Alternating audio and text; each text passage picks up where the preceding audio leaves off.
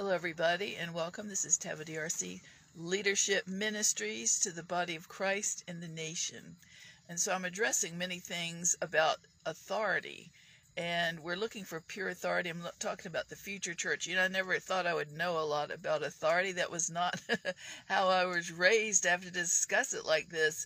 But when I was 24 and I'd been raised very peacefully, very respected, and not back under the law about women or anything, just decent, really nice Christian parents who were fun, had merry hearts. It wasn't until I was 24 and the Lord had told me that He wanted me to study the body of Christ. It would be different kinds, different colors in different seasons. And then one day at the end, it would be time to build bridges of understanding and unity between the body. And this is now the end time, and this is what we're trying to do. It wasn't till I had been a Christian a while, had my own work, and then was sent to study different kinds of the body. I wasn't raised charismatic around tongue talkers. I never had anything against them.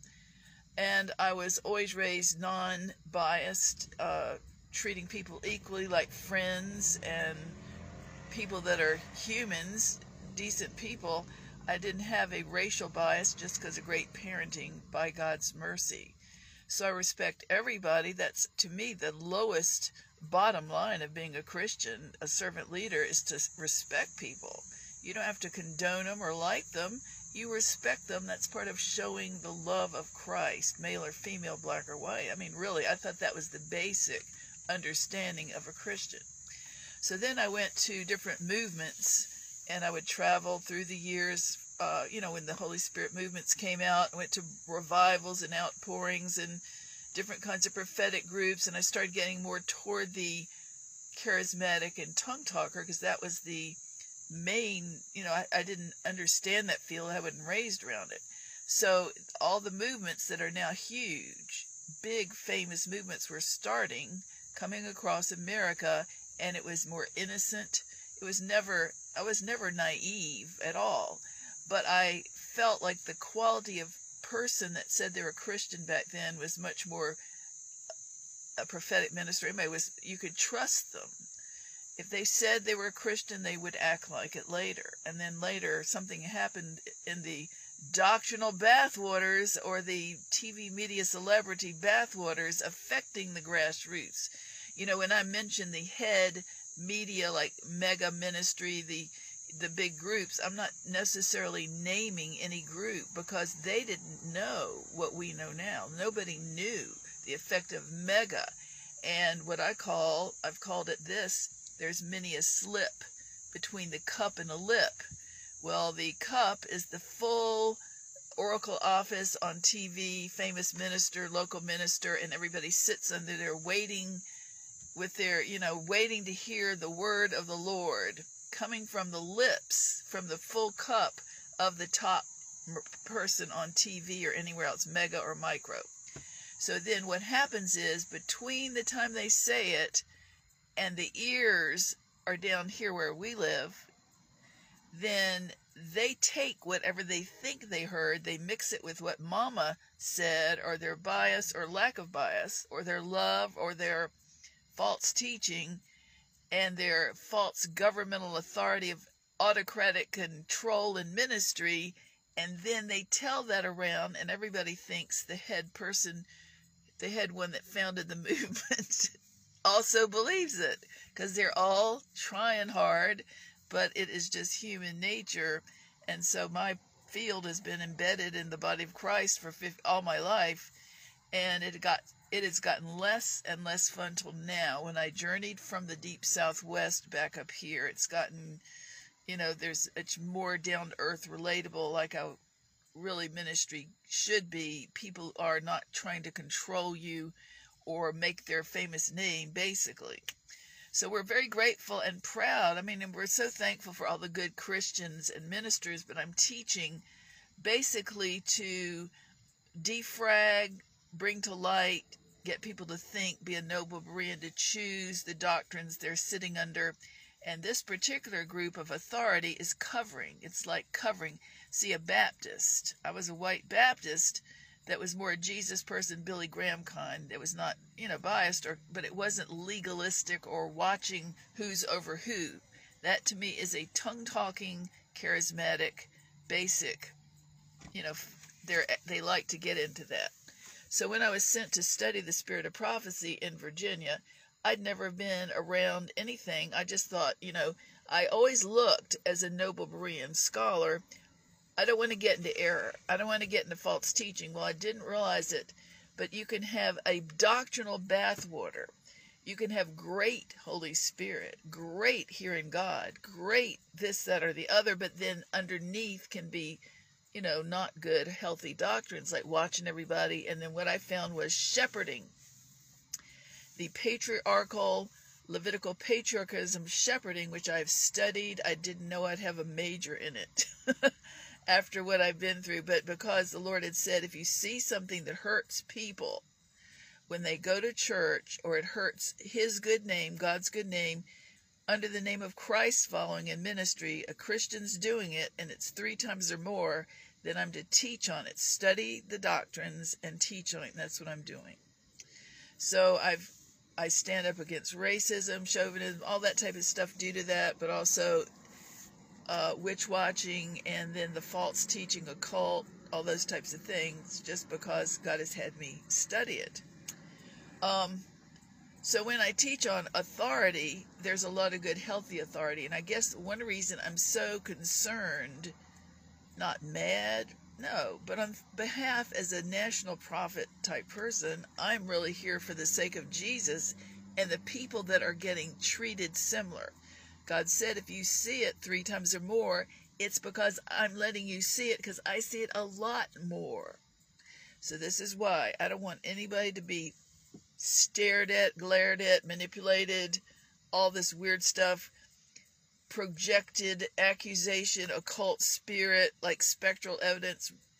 I don't want people labeled, never spoken to, biased. I don't want that for the sake of Jesus and his good name. That's really it. This is for the body of Christ. I say this.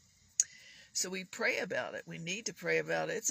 This is blocking the harvest. This is making people feel that they're unwanted, that they're accused for walking in because they're type.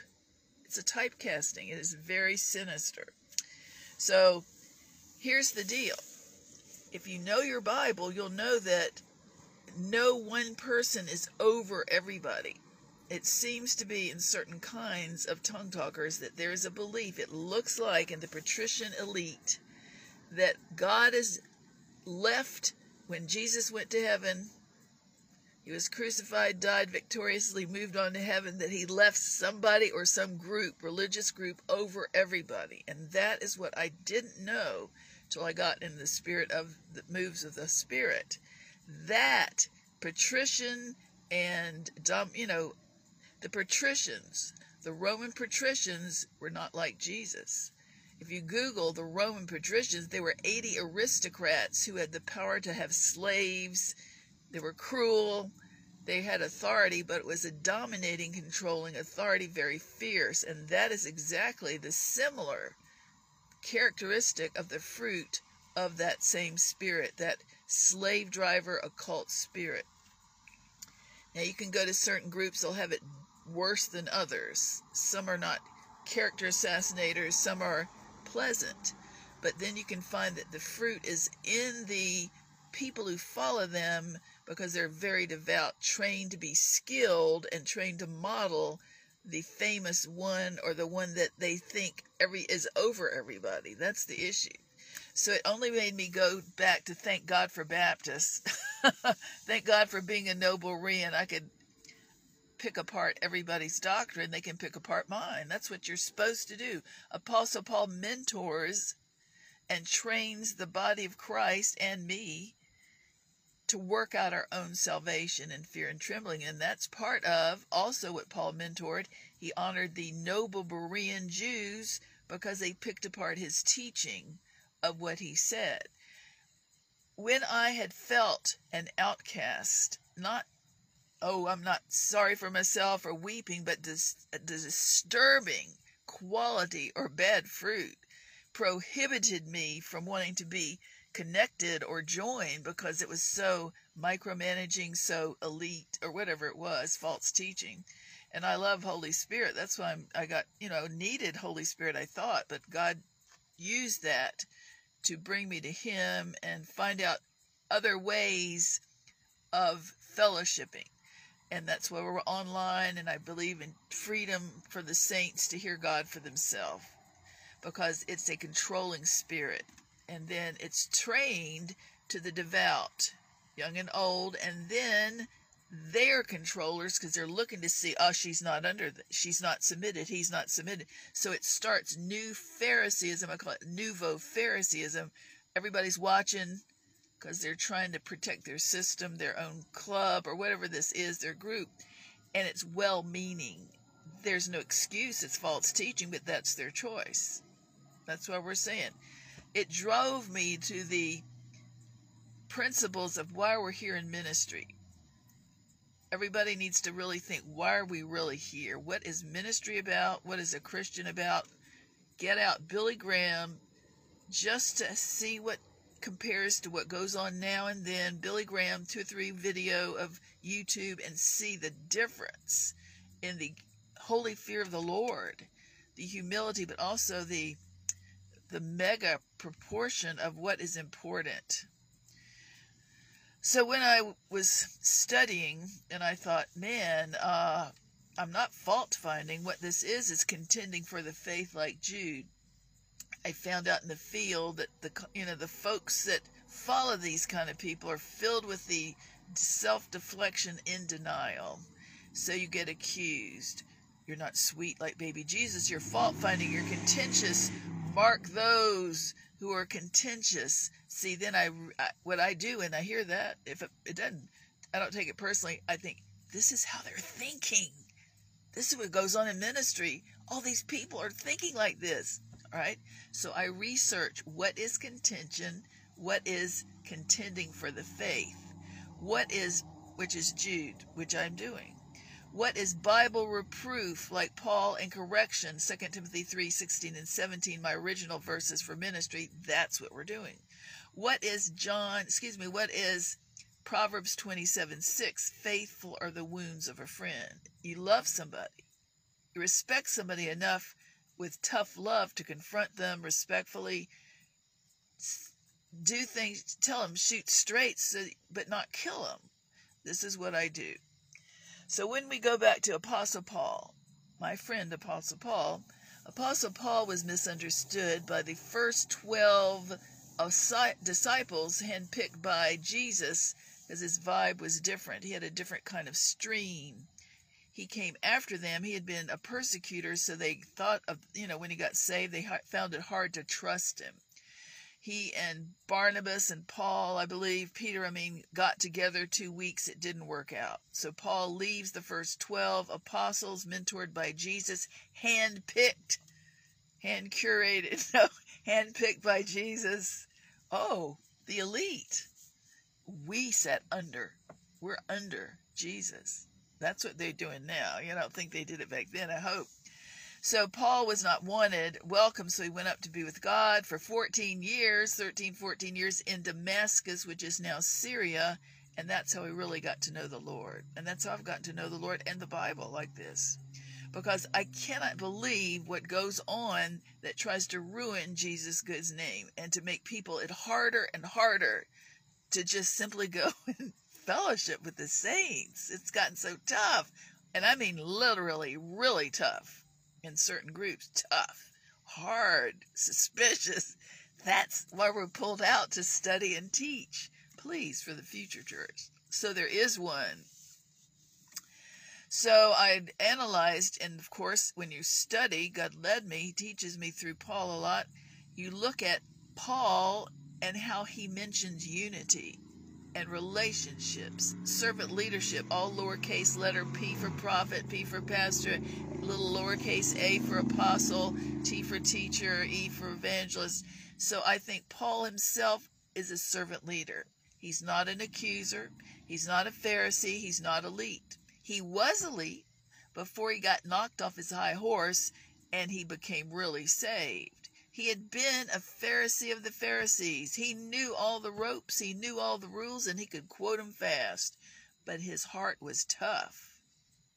And so God had to deal with him, and then he had to deal with him and purify him and sift him up in Arabia. And then finally, when he was ready, he had met the Lord in such a deep way that he said that he had the abundance of the revelations. And that's how we know Paul. He wrote 2/3 of the Bible. So all that pain and suffering, ostracizing, being disrespected by the first 12, mentored by Jesus, handpicked by Jesus. I'm a follower of Brother Jesus. Oh, me too. We were the first class of the organic 12, the few. So that's part of how it is out here now. But that's all right. So when God has had me study Ephesians 4, it's like, where is this? Where is the book? Where is the perspective, even training and mentioning that in any kind of ministry, that I don't find it in the field? Nowhere. So all of a sudden I realized, wow, what's going on in the world that's not good today? Accusation, bullying, tale-bearing, gossip, terrible things, saying bad words, hurting people, abuse. It's all trafficking. It is relationship respect is absent. Racism, any kind of bias, tongue-talking or not. All right, putting down one kind of faith, bullying, hate speech. All this is accusation, a sin, but it's really tolerating in ministry. You don't know your scripture, because my Bible teaches me in Revelation that the church was given power back over their own self-government, their lips, to overcome him, the accuser, by the blood of the Lamb, the word of their testimony, and love not their life unto death. Who is training that? It's a relationship deal. The accuser accuses another person, male or female, little kid, teenager. All right? So the accuser is the spirit in the male gender. The accuser in Genesis 3 in the garden. The accuser in Revelation, the only time it's mentioned, is in the male term. But do I dare say all men are accusers? No. Then why are you witch watchers saying all women are Jezebels and witches? Because you don't teach correctly. Fault finding, no fear of the Lord. So I studied Ephesians 4, and I realized that with everyone finger pointing and accusing, you're not submitted, you're not fellowshipping with the saints, you are not this, you're wearing jewelry, you are not going to church, you're not a church member, you are this, that, and the other, you're going to Starbucks too many times compared to what we believed, you're not under our control. All these things in the Christians right now, in ministry.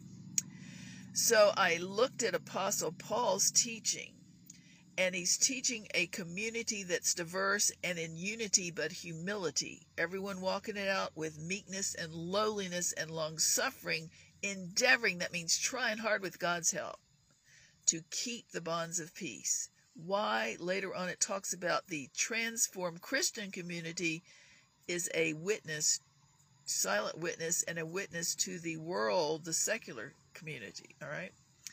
Well, within that, besides your meekness and lowliness, and I would think that would go to leaders, elders, prophets, pastors, and lay, old and young, everyone training on it.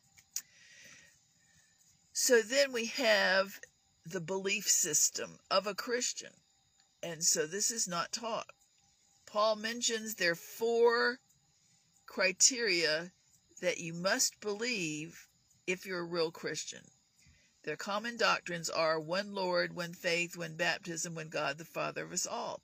Now, nobody ever talks about that. We only think of thou shalt not, 10 commandments. Thou shalt not forsake fellowshipping with the saints. These are the different ones that are out there that cause accusation, because people think it's their business to mind everybody else's business and then accuse them legalistically. I think it's really sad that this isn't taught. All right, so there's a lot of accusation in Christian ministry, family, you name it, but we need to work on getting rid of it to be the beautiful bride of Christ. When we look at Ephesians 4, it says, one Lord, one faith, one baptism, one God, the Father of us all. One Lord, Jesus Christ, the only way. One faith, the Christian faith, the only way to, one baptism, water, because Jesus was baptized in water for the remission of our sin as a symbol. And then one God, the Father of us all.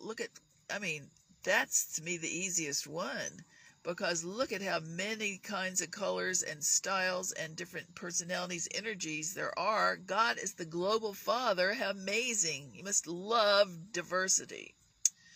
All right.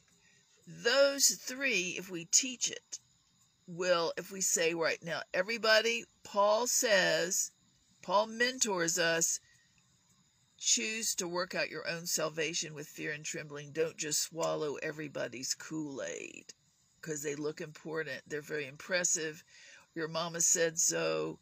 You work out your own salvation with fear and trembling, humility, but fear of the Lord. All right, and respect. Then it says Paul praised the noble Bereans because they picked apart his doctrine. There are a lot of scriptures in the Bible besides Paul that talk about this similar thing. Micah 7:5. It says, don't put your trust, your confidence in your neighbor. Don't put your trust or your confidence in a guide. Don't even put your trust or confidence in the one who lies beside you in the bed. Just put your confidence in the Lord. See, and you can respect people, you want to, but you don't have to believe everything you hear. Psalm 118 verses 8 and 9 says the same. Do not put your confidence in man, only put your confidence in God. Do not put your confidence in princes, that's leaders. Only put your confidence in God, because if they're not there, you got to hear God for yourself and figure out how to handle life.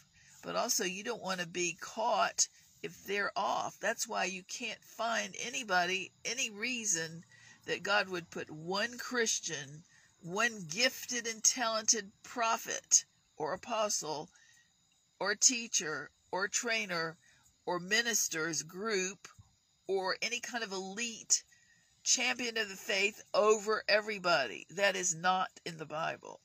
That might be coming down from the patriarchal law. We're in the New Testament. When you read Jesus, he wasn't doing that. Pharisees did it, but not Jesus. All right. The issue is we're not accusing, but when you have law, it accuses. Somebody somewhere thinks they know the law. They know all the rules. I know the rules, so I'm going to watch you to see if you're doing those rules. And that's Phariseeism, accusation, and mean ministry. It really is. I've been around it.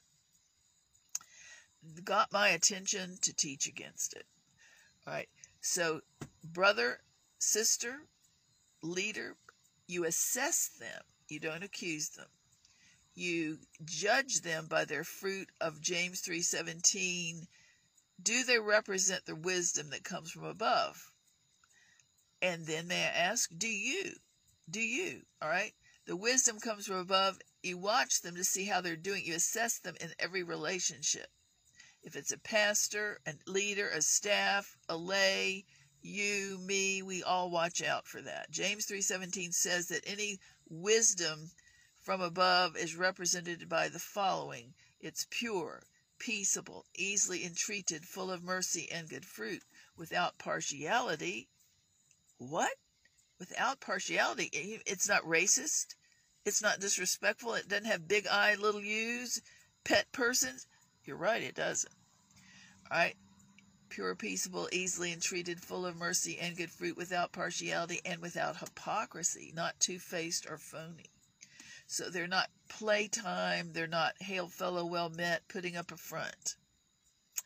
So this is what a character and caliber of character is in a community. It really is.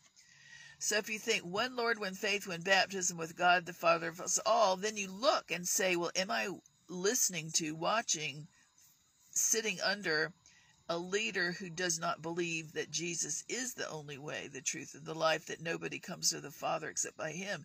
Are they, the Christians that you role model from, are they believing the common doctrine? So if you look at who is true and false prophet, to me that's the first one. Is, are they believing all four? If they are, then they're saved at least. And then you look at their character. There are many other things, but the idea, we have to have some ability to discern that some people are teaching with great gifting, but they're back under the law.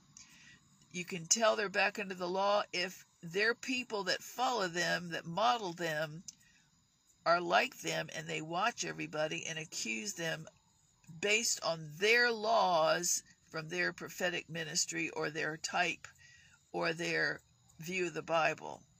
All right, this is our freedom in Christ. Paul says, he mentors a command, work out your own salvation with fear and trembling. Be the noble Berean that would make Paul proud, my opinion. Secondly, we want to make sure we are easily entreated if we disagree. That's James 3:17, easily entreated, respectful if you have a different opinion.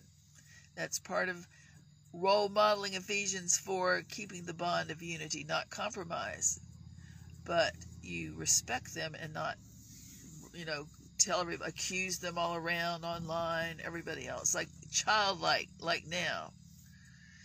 All right, so we have Ephesians 4, and then we think, well, what about all those Bible verses with all those promises and all those commands? What about Paul, don't do this, don't do that, don't do this, don't do that?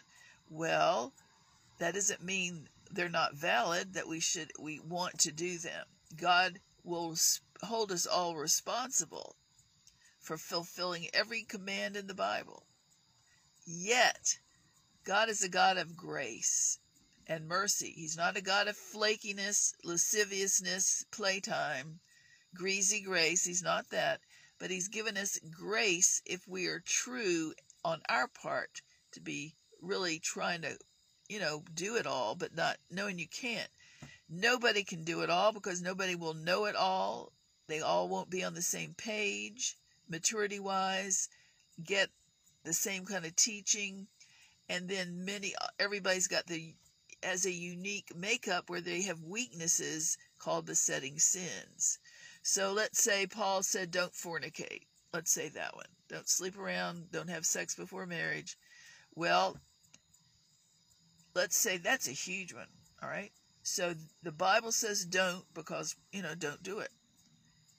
However, some people are going to be weak and clueless. They're going to be immature, and they're going to do it. So God looks at everyone individually, and he doesn't compare with your father, the other friend down the block. He looks at you and see if it's fornication. That's just one sin. You can have sugar and overeating and adultery and gossiping. Oh my gosh, if God just worked with the gossipers, that would start revival right there in America. The charismatics, many kinds of gossips, all right, in the Christian community, all right.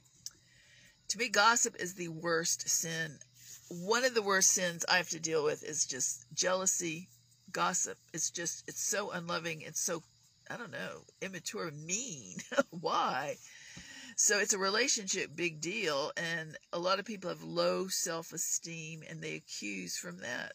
They have poor me I guess they were raised like that.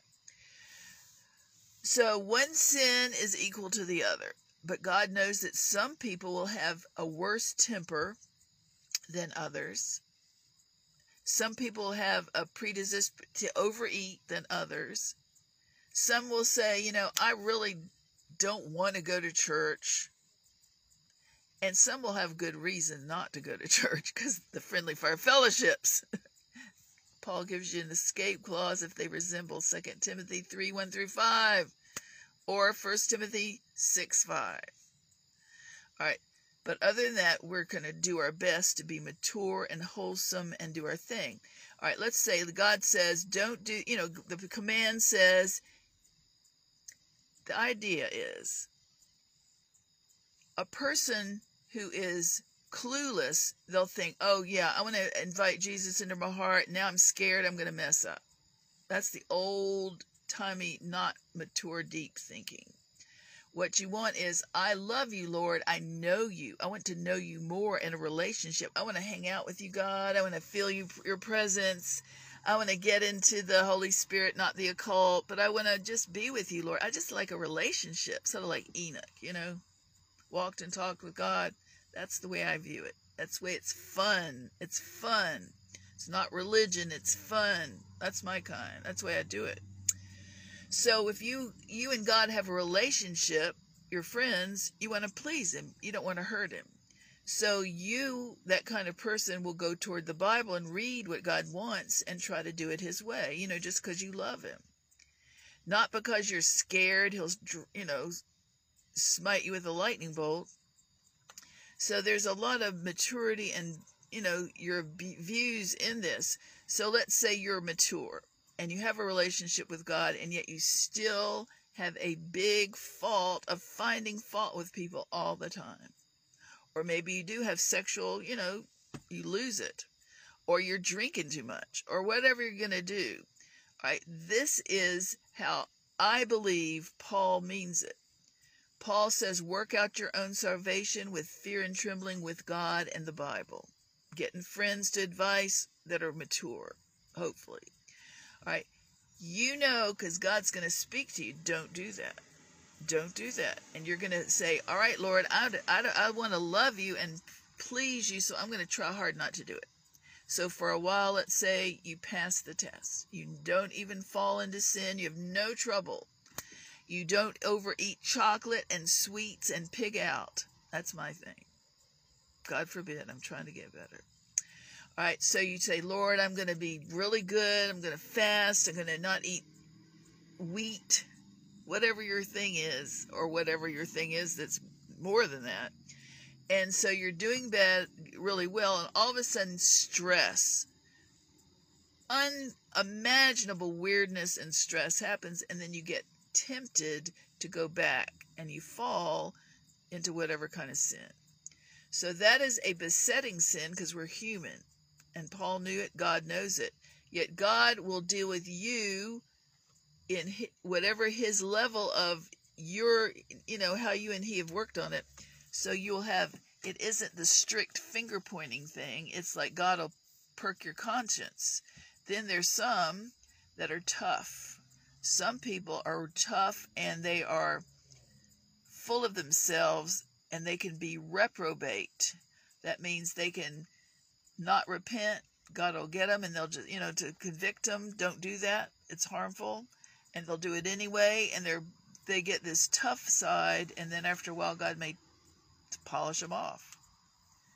Because there are scriptures, it depends upon you and God and what he knows about you, and if you're pure-hearted in it. So we're saying in all the commands are nobody's business. They're nobody's business except yours and the Lord. Now, I'm not saying you're sitting there an isolated person, because you do need people, you need fellowship. If you are tempted in certain ways, you want to be with somebody to say, I'm feeling weak, or pray for me, or whatever. Fellowshipping. That's what it's for. But we're trying to really get away. We're so sad about the accusation. I see what happened was, I was not raised, my testimony, I was not raised around accusing Christians. I was raised around a strict mother and a strict grandmother. Not my mother's mother, she was fine. So I learned how not to be. I wanted to be a maven, that means a connoisseur of theology, but not a matriarch. To me, matriarchs are dominating and forceful and not very perceptive of anybody but their own kind. And I try to be very open to different kinds of people. So I was not raised, though, harshly or abused. I was raised respected, and my dad and everybody, we had a happy family. So I was not raised about this micromanaging, that it's your business that if you go to church or not. that's not a Baptist thing unless certain Baptists do it. You know, here and there they might. But when I got into studying the tongue talkers, that's where I found it. That's where it came and got me. I didn't realize that I would be assassinated or whatever, accused from afar, based on look, of being a church hopper. Now, ironically, it's so weird how this is. You know, I was in a smaller area. It wasn't Dallas, and it was where everybody could watch your business, basically. It was a smaller area, and so nobody ever talked to me, and I didn't think it was, you know, all I did was I had a call to study different kinds of movements in churches, and then different revivals would come in, I'd go. I was married, and the husband said that's fine with him, so I thought it's my business, nobody else's. Turned out that shepherding movement, the Welp, spied me. It had moved into town, it had come into town with some of the movements, and I didn't know it, but I was committing sin in their eyes. I was getting accused of sinning, and my sinning, that was just the first one. My accused of sinning was that I was a known church hopper. Now see, this is it. When you know you're being talked about and you're a prophet, you just watch. You think, now that is weird. Wow, whose business? That's old country law. Well, good old boy, frankly, good old boys. I was with a lot of people. I had board members. Nobody thought like that. Black people as well as white. Nobody thought like that. This is certain kinds that come down the pike that are out in the field everywhere. And these people were everywhere. And good old boys. So I started to watch the doctrine, and I realized God had me meet 30-some people. All white women except one gentle man, father of 7, who'd been the same accused unjustly. I was the kind that was being led by the Spirit. That's my ministry out in the field, like a grassroots army nurse or a frontlines missionary, and that's me. I love it. First responder. I really am grateful for that. I was raised like that.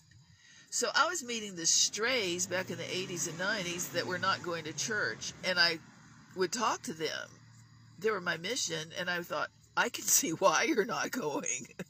Because I was starting to feel the heat from those kind of critical spirits, that religious judging. So I just take people the way they are. I think, you know, God, face value. Listen, you got reasons, you tell me. I'm not going to put you down. Because I understood critical hornets were coming into town, into these movements.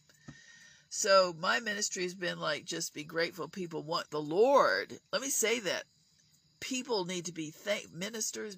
We want to be thankful that anybody's worshiping the Lord anywhere, in a house, in a hut, in a barista fellowship, or in a church. This is too crucial to play all these games, play silly religious hoops. All right. So I was getting to know doctrines. I was getting to know doctrines of devils. Why would I say that? Because they don't act like Jesus. They act opposite of Jesus, like the Antichrist. Jesus doesn't spy, name call. I have literally been jumped in public more than once over 30 years by the same kind of group. I walked in. I've had the reason I talk about witch watching, because I've been accused. I've had somebody even, it's a long story. I have too many. It's sort of funny, but it's weird. Because they were so clueless in their relationship love, these people in the community that were watching and calling everyone in rebellion and witches. And I had a board. I was accountable, but they didn't know that. They didn't want to know. And so instead, you're the lone warrior. You know, all this stuff goes on. Emotional intrigue in the grassroots deep south. So I was just like, plus I had my own heartache going on at the time. No one asked me about it. No one came to me. No one confronted me about anything. So as I say that, I don't feel sad about it. I feel like this is what goes on. That's all you got to know. This is what they do. This is a really bad representation, a poor representation of local church fellowshipping. And it was only among the tongue talkers until I noticed that yeast of the Pharisees spread. And when they had pastors' groups, there were certain kind of pastors' groups. I was in a lot of them. But certain ones were starting to click. The Baptists, one here or there, would be friends with the charismatics who did this, or the prophetic Pentecostals that were doing this false teaching, and they would start to watch everybody. So rumors pass, and I passed on from that kind of ministry. It is not upscale, it is not the Lord. But I can teach on it because my heart is for the common grassroots person who needs to know the Lord, who needs to go to church and feel safe. That's really why I teach on it. So we have teaching of authority, and some of it is pure-hearted. But once you can know it's out of order when they're minding people's business, when they have the scowl of false teaching. That's a good sign. I saw in 1998, I'll never forget it, I was in a pastor's meeting. I was always gathering with pastors back then to pray for revival and against racism before the shepherding movement took over. Right? It was nicer. And so then these doctrines come in from the Deep South, and they start to breed Phariseeism. And I was sitting after a pastor's gathering of prayer, and I heard one pastor, the kind that do that doctrine, false teaching. I heard one pastor say to the other, he said, "I saw your sheep in my church." And the other one looked, and he scowled, the scowl of false teaching. And he scowled, and he said, "Yes, they're church hoppers." And I went, whoa, I'd never heard that before. Afterwards, I heard it plenty. Wow, the thought that went in my mind was, these people think they own God's people. These people think they're their sheep. I saw my sheep in your church. They're church hoppers. I never knew that was a sin. It's not a Baptist thing or a black thing. It's a white good old boy thing. But it's huge in mega good old boys and in micro good old boys. And then in the people that are under them, it breeds and breeds. That's what's going on. It's not good. So it makes me just research false teaching and teach about it.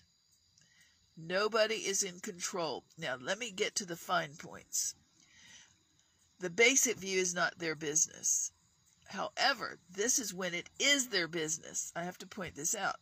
Under common doctrine, everybody who's a believer and a Christian has their choice, what they do with their life, their time, their day, their fellowshipping, and all the rules, because you're going to be, when you die, you're going to be alone before the throne of God, and he's going to hold you accountable and address it. But if you've worked on it, and you have everything, the best of your ability, you're trying hard, and you're mature, then, you'll be okay. Now, when you get from the freedom, do I go to church or not?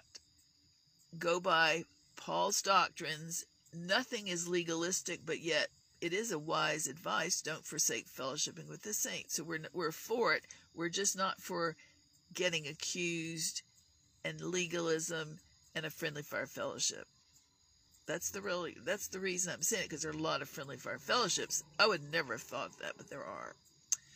All right, so with that in mind, let's say now you feel as the real individual you're called to be, that God wants you to go to a certain kind of ministry, a certain ministry. And he's put it on your heart to go, so you go. Once you go, here's how authority would work.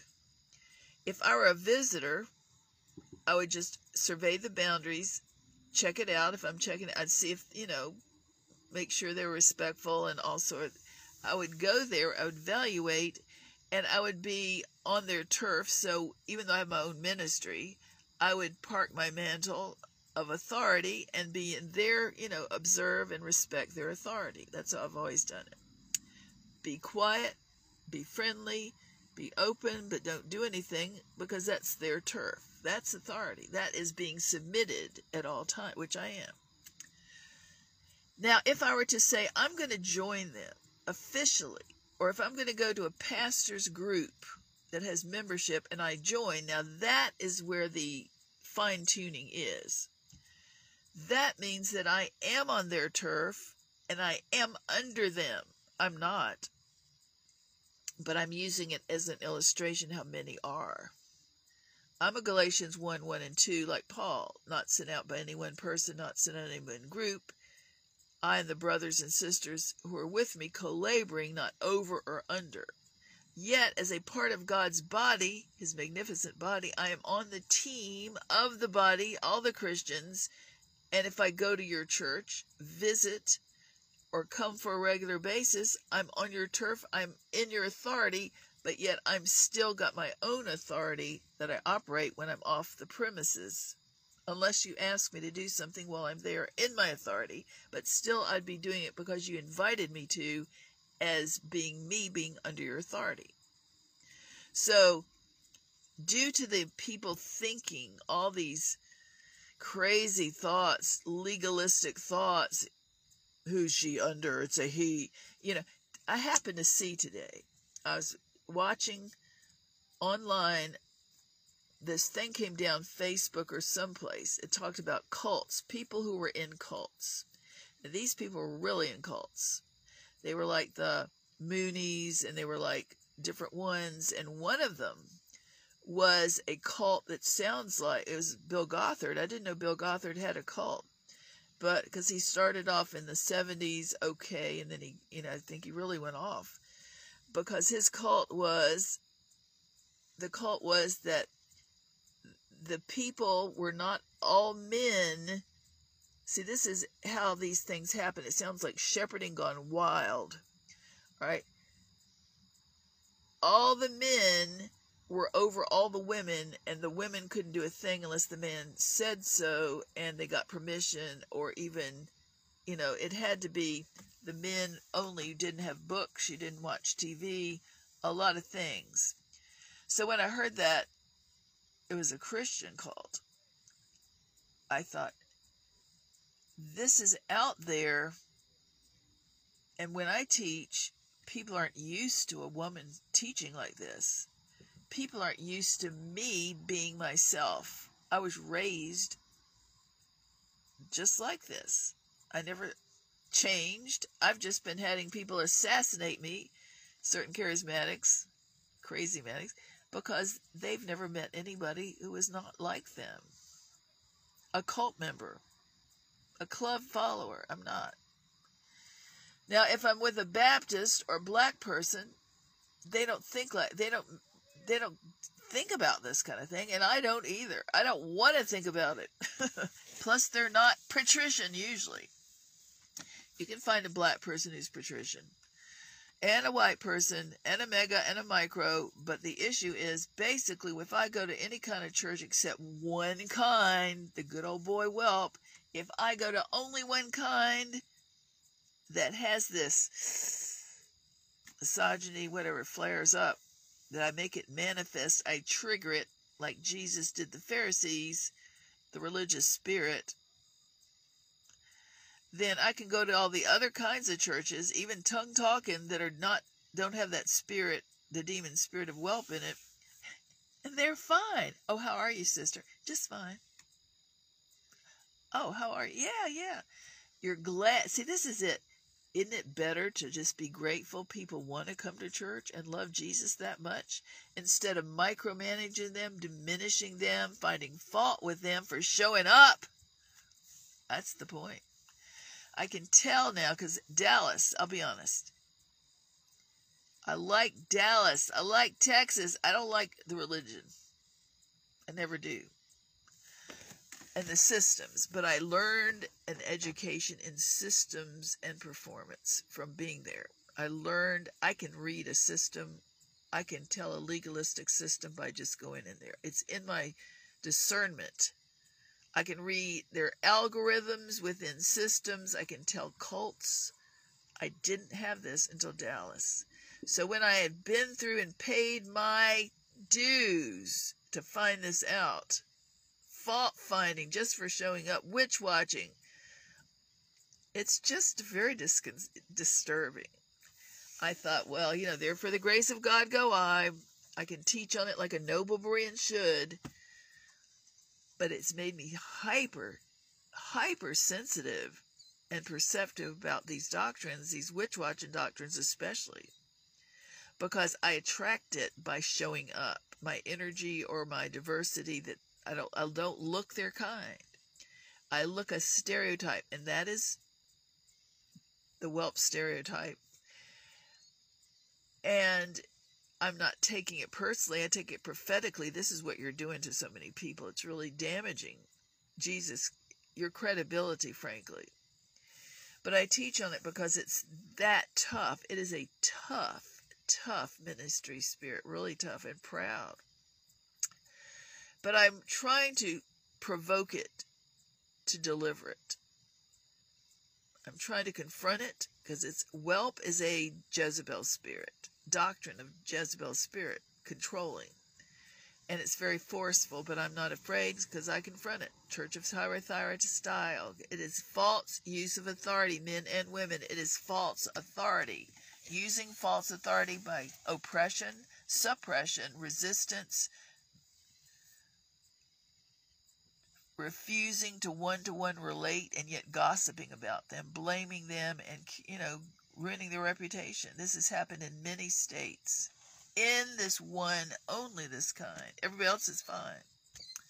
So we're just pointing this out for the sake of the end time. All right. When I need to go to church, I want to go. I love the Lord. I love to be in the church. All right. When I go, I'm going to watch for doctrines, because these doctrines are like hornets, the false teaching. So I'll look and say, are they respectful? Am I getting glared at by the shepherding movement? And if not, I'll go back. I don't have a big deal. I just want to go there and relax and enjoy my time with the Lord. Hebrews 10:25. That's all I've ever done. Because this is not the normal time of history. I'm being this candid, brutal, and blunt to make this thing a focus to think about and defrag it for the sake of the future church. That's what I'm doing. I'm a very sociable creature. I have plenty of people. I'm just not tolerating this strict, controlling, really diminishing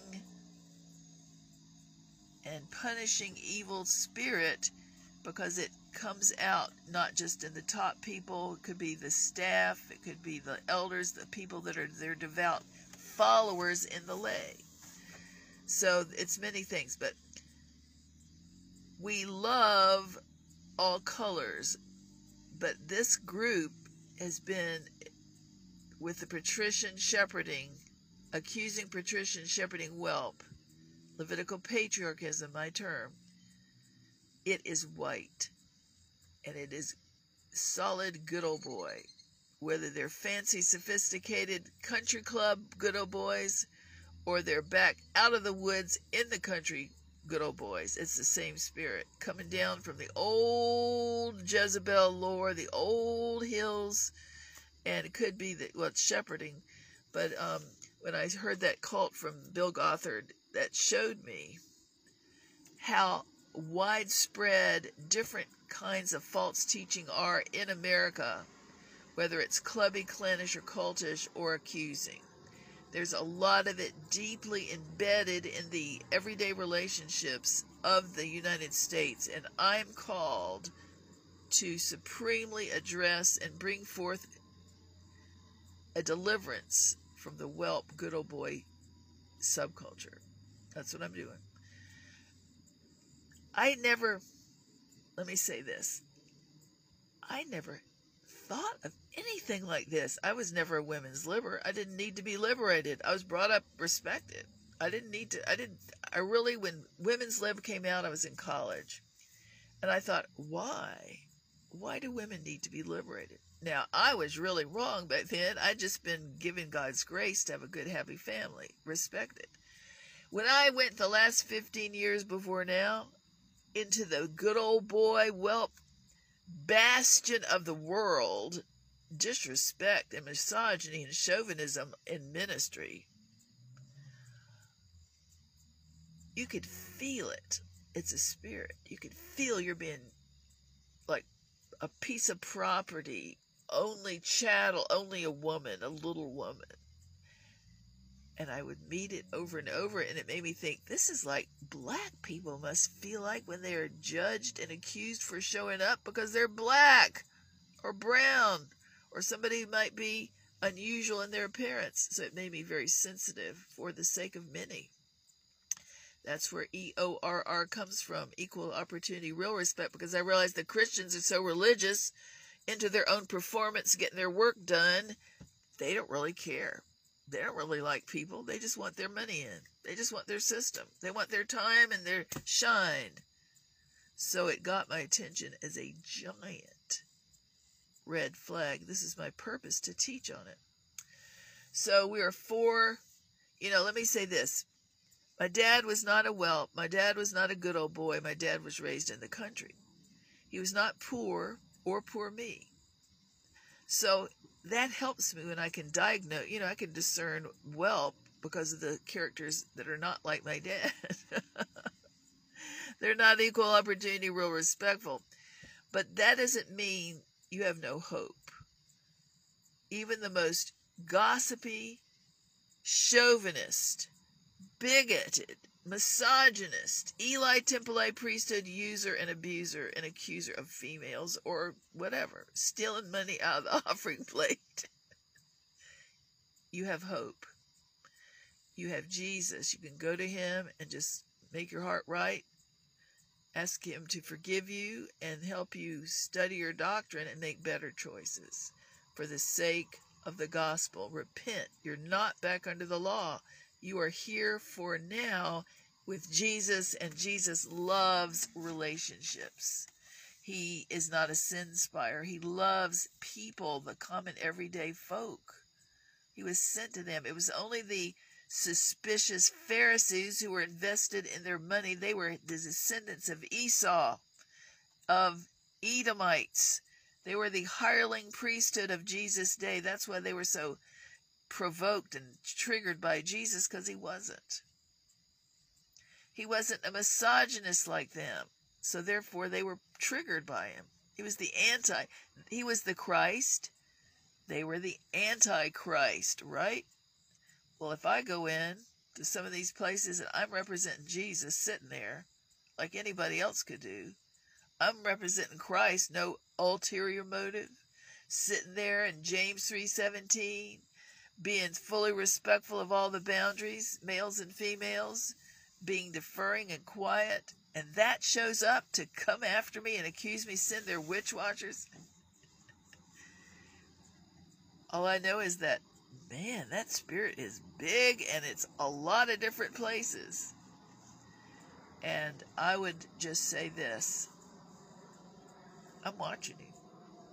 I'm watching your fruit, your doctrines, your relationship issues. You've got issues. And you need healing and deliverance and revival. So, back in the days, remember a history of revivals. Back years ago, they had the very famous Welsh revival, where they really did have a big miraculous, in the Hebrides, or however you pronounce Hebrides, they had a big sweeping revival.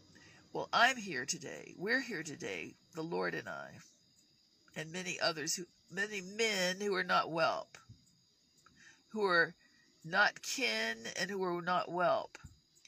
All right, we are here today for the Welp revival. It's time now, Welp and Well, the version of matriarchs that are the women that serve them. This is now time for the sweeping Welp revival, where you are delivered and not under the curse of the law. You're not under the curse of your daddy's devil's misogyny either. And you're not under the curse of hatred or slave driver or ownership of people. You are here for the sake of the gospel, and that history is closed off and under the blood. So confess your faults to one another. You can be healed. Confess it to the Lord. He'll heal you, and then put it under the blood and move on. And don't be like that. Be the amazing, gifted, talented person and minister you're called to be. Just don't be an elite patrician slave drivers. Don't be the old, what we just talked about, the old-time country, all-knowing whelp. And here's it. The culture, the subculture of good old boy culture, secular and Christian, has a witchcraft quality. Why? It's not straightforward. It will not deal a fair deck. It will talk about you. It'll run you into the ground. It will never confirm and talk directly to see if it's really true. So they're posturing, they're elite, they're cagey, they're cunning, and that to me is part of witchcraft, charismatic witchcraft. I'm very straightforward, ironically. I'm the one that they prefer to call me evil witch or something, like they do many people. But I study them back and I think, man, I'm sitting here all this time, all these years, and you have never asked me and found out if I did that deed or did not do that deed. You never talk to me because you don't love me. They have no love. They just want to be under the law and big shots to criticize people because they feel so pitiful and small in their esteem. I do not have that trouble. I have not had a poor esteem trouble. I'm sorry. So we're trying to really make this a big deal so they can be delivered and free forevermore and be full of joy. That's really it.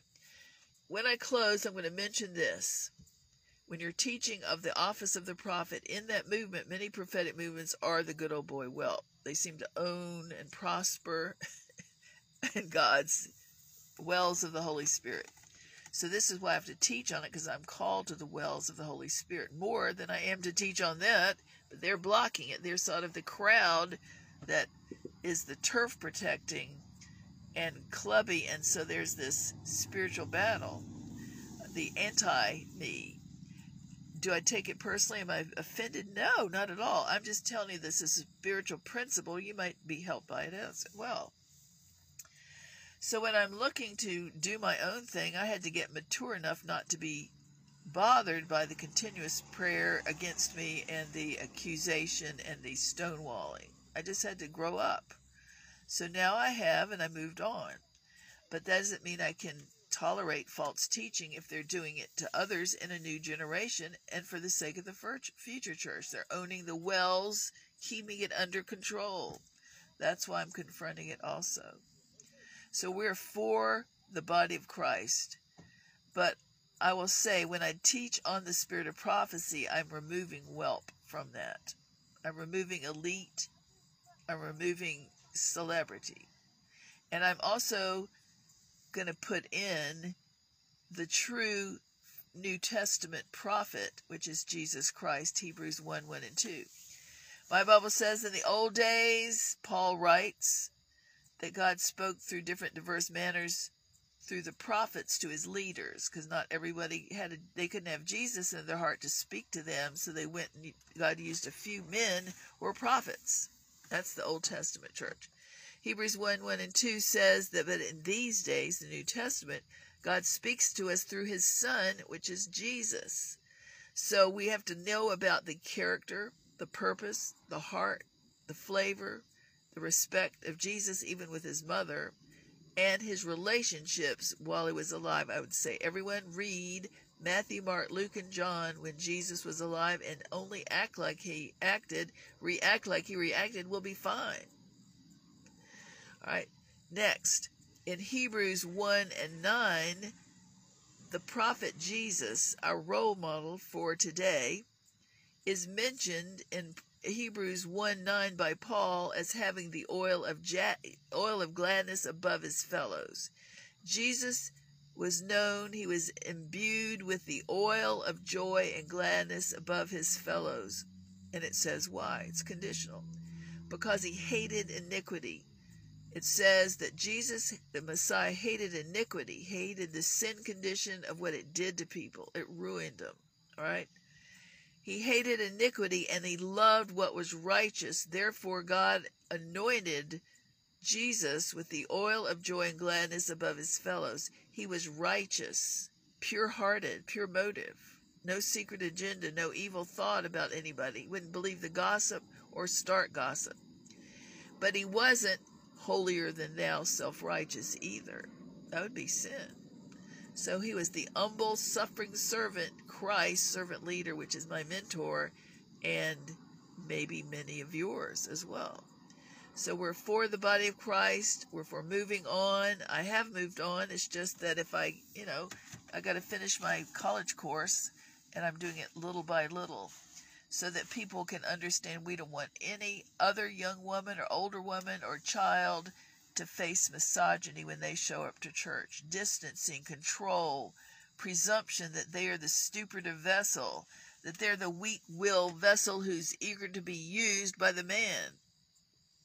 We don't want women, little women, viewed as the fault finder, troublemaker, Jezebel, and all these horrible, horrible stereotypes, tongue talker stereotypes. I had never met any kind of bias except for proud. People are proud in ministry. But I'd never met chauvinism and nothing like this until I got into elite good old boy, to be honest. Elite good old boys is where I had to grow up stronger to be able to deal with it and not let it rule me, because they want to rule me. See, this is it. I'm not a controller, but I make them. They think I am, I guess. There's something in me that makes them rise up to try to take over, and that's why I have to be this strong. Am I mad at them?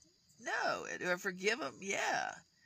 But if it's like Jesus tossing over the temple money changers for the sake of his Father's house, his zeal, and that's all this is. For the sake of the end-time harvest, the move of God and Jesus Christ himself. The last word, who are you going to serve? Going to serve Jesus? Or are you going to serve yourself? You're going to serve your witch-watching cult? Your way to get money with your system? Or are you going to enjoy being with the Lord, having a first love relationship, hanging out with Jesus, and maybe have a little joy like Jesus did? Real respect for the humble people as well, not just the top people. So we're leaving it out here as a Selah, submitted, a tennis ball Selah. I've hit the ball lovingly, warmly, with great compassion and kindness from the Lord through this ministry into your court, and it is up to you to decide what to do with it, how to handle it, and if to even regard it. Those who have ears will truly hear. This is Tevo DRC, signing off now from Tevo DRC Creative Leadership Ministries. Feel free to keep in touch at tclleadership@gmail.com. God bless you. Bye-bye.